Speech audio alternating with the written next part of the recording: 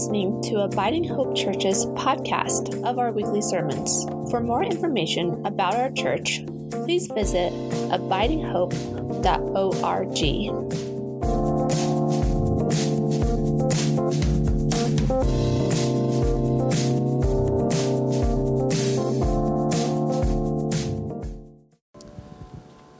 The Holy Gospel according to Matthew. Jesus said, "You are the salt of the earth. But if salt has lost its taste, how can its saltiness be restored? It is no longer good for anything, but is thrown out and trampled underfoot. You are the light of the world. A city built on a hill cannot be hid. No one, after lighting a lamp, puts it under the bushel basket, but on the lampstand, and it gives light to all the house. In the same way, let your light shine before others, so that they may see your good works and give glory to your Father in heaven. Do not think that I have come to abolish the law or the prophets. I have come not to abolish, but fulfill. For truly I tell you, until heaven and earth pass away, not one letter, not one stroke of a letter will pass from the law until all is accomplished. Therefore, whoever breaks one of the least of these commandments and teaches others to do the same will be called the least in the kingdom of heaven. But whoever does them and teaches them will be called great in the kingdom of heaven. For I tell you, unless your righteousness exceeds that of the scribes and Pharisees, you will never enter the kingdom of heaven." The gospel of the Lord. Thanks be to God.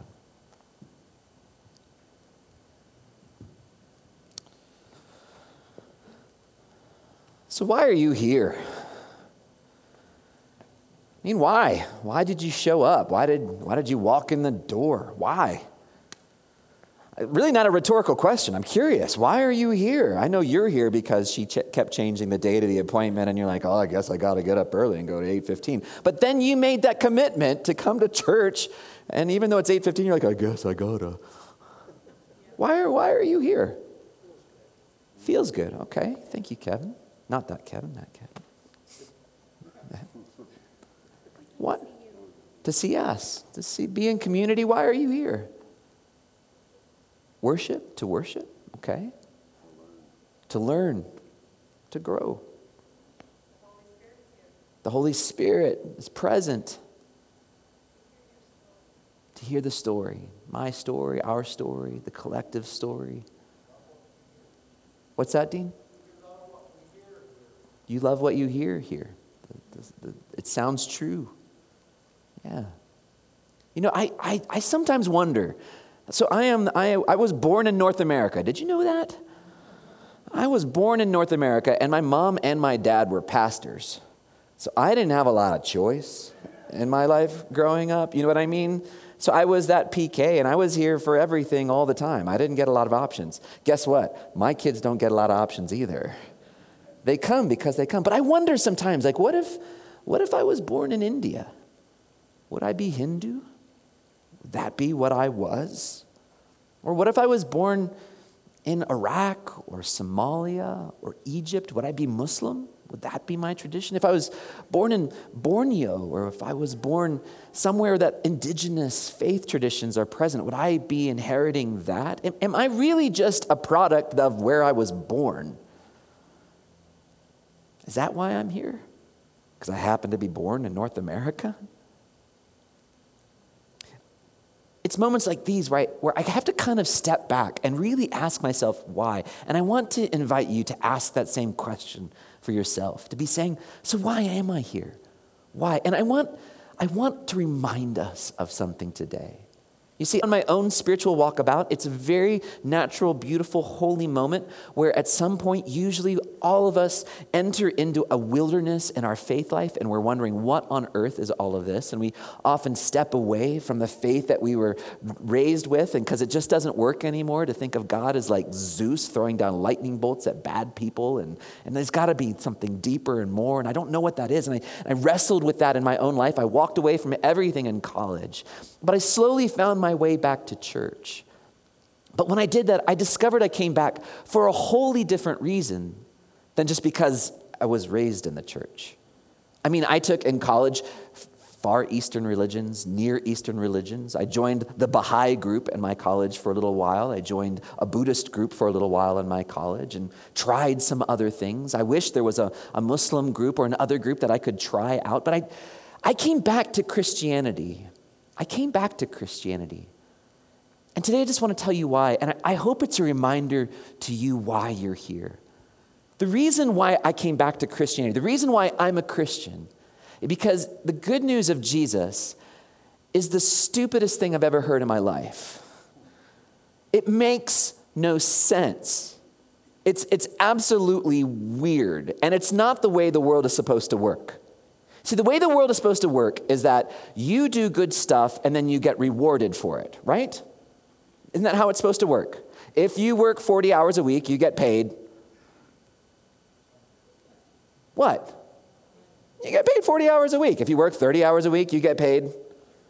Yeah, it's just an economy that we're used to having. It's an economy of just trying to you get what you receive. You reap what you sow, right? And a lot of this has been applied into our religion and applied into religions around the world for time immemorial.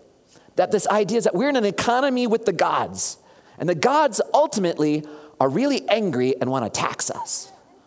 And so what they do is that you have to pay your taxes in order to keep God off your back, right? So God is just kind of hanging out there with a baseball bat, just ready for you to mess something up so that God can go, right? Now that's kind of the information and kind of the way that we had a relationship with this idea of what God is forever. In fact, I think the Israelites struggled with this themselves. They applied those same principles onto what we call Yahweh, the God, the great God of all the time. And the minor prophets kept coming and going, you're getting it all wrong. And then they'd kill them. They'd kill the prophets because the prophets were like, no, you're missing it. They want righteousness and justice and wholeness and fullness in all nations. And they were like, no. And because we kept messing up, the story of Jesus is unique and beautiful. It's foolishness to the wisdom of this age, as Paul talks about. It's foolishness compared to how things are supposed to be. It's like this. You mess everything up all the time, and you will never get it right. And God loves you anyway. Isn't that beautiful? Isn't that the good news of Jesus? Isn't this the whole point of why we're Christians? Not so that we can run back into the cells and prisons that we make of doing to try to make God happy, but God's saying, no, I'm happy with you, and I love you, and you're mine, and you're my kid, and that can never change. And no matter what you do, I'm always going to love you, period. The end. There is no economy. It's like God coming up to you as the tax man and saying, hey, you owe $42 billion. But I paid it, so you never have to worry about that again. That is why I'm a Christian. This religion, this thing that we do, this faith tradition ascribes me to a God that I believe is throughout the entire world. It's not just in Christianity, but it's throughout the world that is desperately saying that you can't come find me. I find you. Have you ever heard that? People say, have you found God?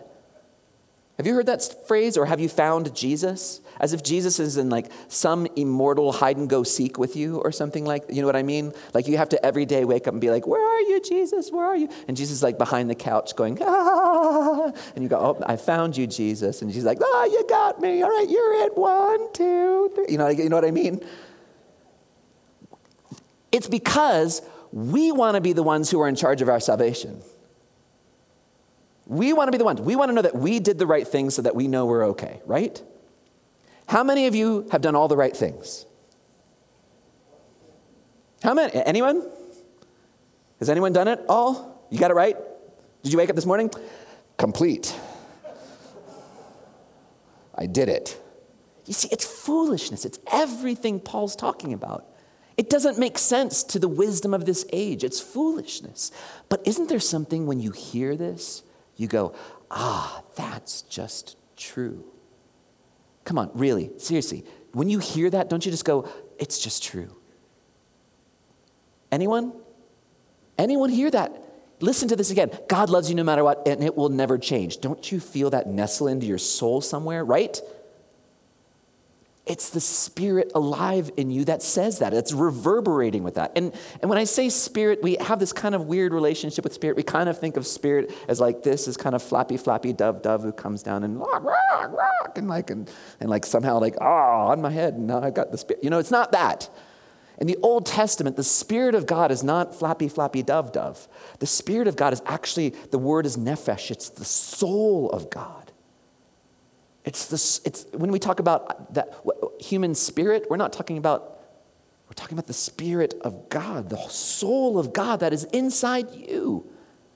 I believe that each of us, every human on earth, has this message of love and hope and joy planted deep within them. And it defies all the wisdom of this age, and it becomes foolishness because it says, you are loved and beloved and wonderfully made. And you're going to mess it up over and over. And like a good caregiver, like a good parent, I'm going to love you anyway. And when you mess up, I'm going to say, cut it out. Now get up and do it again, right? That I'm going to walk with you. I'm going to be with you. Why I'm a Christian is because I have to admit I can't do it.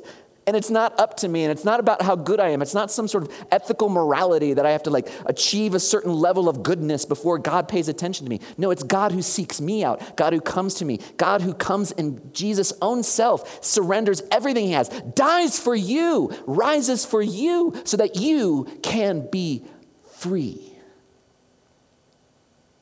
Are you free? Come on, people, are you free? Yes, you are. You're like, I'm free, but I'd like to be locked up because I want to make sure I get myself out the door. That way I can trust it. But you, my friends, are free, and that's the good news of Jesus. That is the good news of Jesus. And you want to know, it gets even more foolish. It gets even more crazy. Because Jesus says, and now you are the light of the world. We're like, what? Me? I'm the light of nothing. Jesus, you're really good at this. Why don't you go be the light of the world? We'll stand back and we'll say, hey, that's awesome. Well done, Jesus, right? And Jesus says, no. The Spirit of God that's within you, the nephesh, the soul of God that is within you, that is like light pouring out within you. And you are now called to be light in all the world, in all the places where people cannot see that they are loved and beloved. You are called to shine in there and say, what do you mean you're trying to make God happy? God loves you. You are that light that shines. You are the salt of the earth. You're the thing that gives life flavor. Have you ever eaten steak without salt? You are the thing that gives life flavor. And Jesus says, you're the ones who do that. God deputized us to be the reign of God. That's just silly. But yet there's wisdom in that defies all wisdom of the ages. You see, we're so used to saying, no, let the experts do it, right? When I was a kid, if I wanted to go play basketball, I went to the YMCA and I played basketball. Today, if kids want to go play basketball, we have to put them on a team and then into a league, and we've got to pay a person, and they got to do a thing. And you know what I mean? Why didn't we just go play basketball anymore, right? Right? Why do we have to pay somebody to play basketball? This is God saying, you don't got to pay anybody. Just play basketball. Just do it. Just shine. Just be light. Do that in the world. And don't worry about trying to make it all work. Jesus says, look, all the law, all the prophets, all those things, don't worry. I'll fulfill them.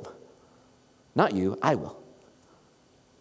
I promise none of that's going to go away. I will fulfill the law. And so Jesus does, in Jesus' full self, dies and rises so that all of that can be set aside so that you and I can shine. That's why I'm here. I believe in the gospel of Jesus Christ. I believe in what Jesus has shown us to be true, that works it up, but God loves us anyway. I believe that all means all. I believe how radical, how crazy, how dumb is that? Shouldn't it be like some? Right? Because then I can say, now I know who's out and who's in. And as long as I can stay in the in, I can feel good about myself. But when God says, nope, all, then we're like, oh, crud, that means everybody. That means even you. That means even the people we don't want to, all. That means the Spirit of God rests and lives inside all. And that just seems foolish, but you're going to have to take it up with God if that's a problem for you. Because that's what God does. Look, maybe you've just forgotten. Maybe it's been a while that you remembered why you were here. Maybe you've just kind of come out of habit, and you've done it over and over, and it's Sunday, and you're like, well, I guess I gotta go, and okay. Today, can you just join me in just leaning in a little bit, reminding yourself of why we're here and why it's good news? Can you just lean in a little bit and go, all right.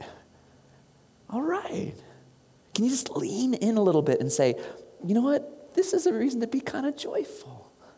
This is a reason to celebrate. This is a reason to be here. It's not because of habit. It's because, holy cow, God loves me. Yeah. So friends, be reminded. Remember, and in case you forget, come up to the altar again. Today, in case you forget, come to the altar and hear the words again. This is my body. What? Given for you, not earned by you, not here's your paycheck for having a nice week this week, but a God who says, I give myself to you, period. Isn't that grace? Isn't that beautiful? Remind yourself. And so if you forgot, come to the table, receive again, remind yourself again. The foolishness of this age, put it aside. All the things that you're trying to do to make God in you okay, let it go. God loves you. It's okay. Now, friends, siblings, I think we should go shine. If you'll pray with me. Lord God, you have called your servants to ventures of which we cannot see the ending, on paths as yet untrodden, through perils unknown. Give us faith to go out and good courage, not knowing where we go, but only that your hand is leading us and your love supporting us. In the name of love, whose name is Jesus. Amen.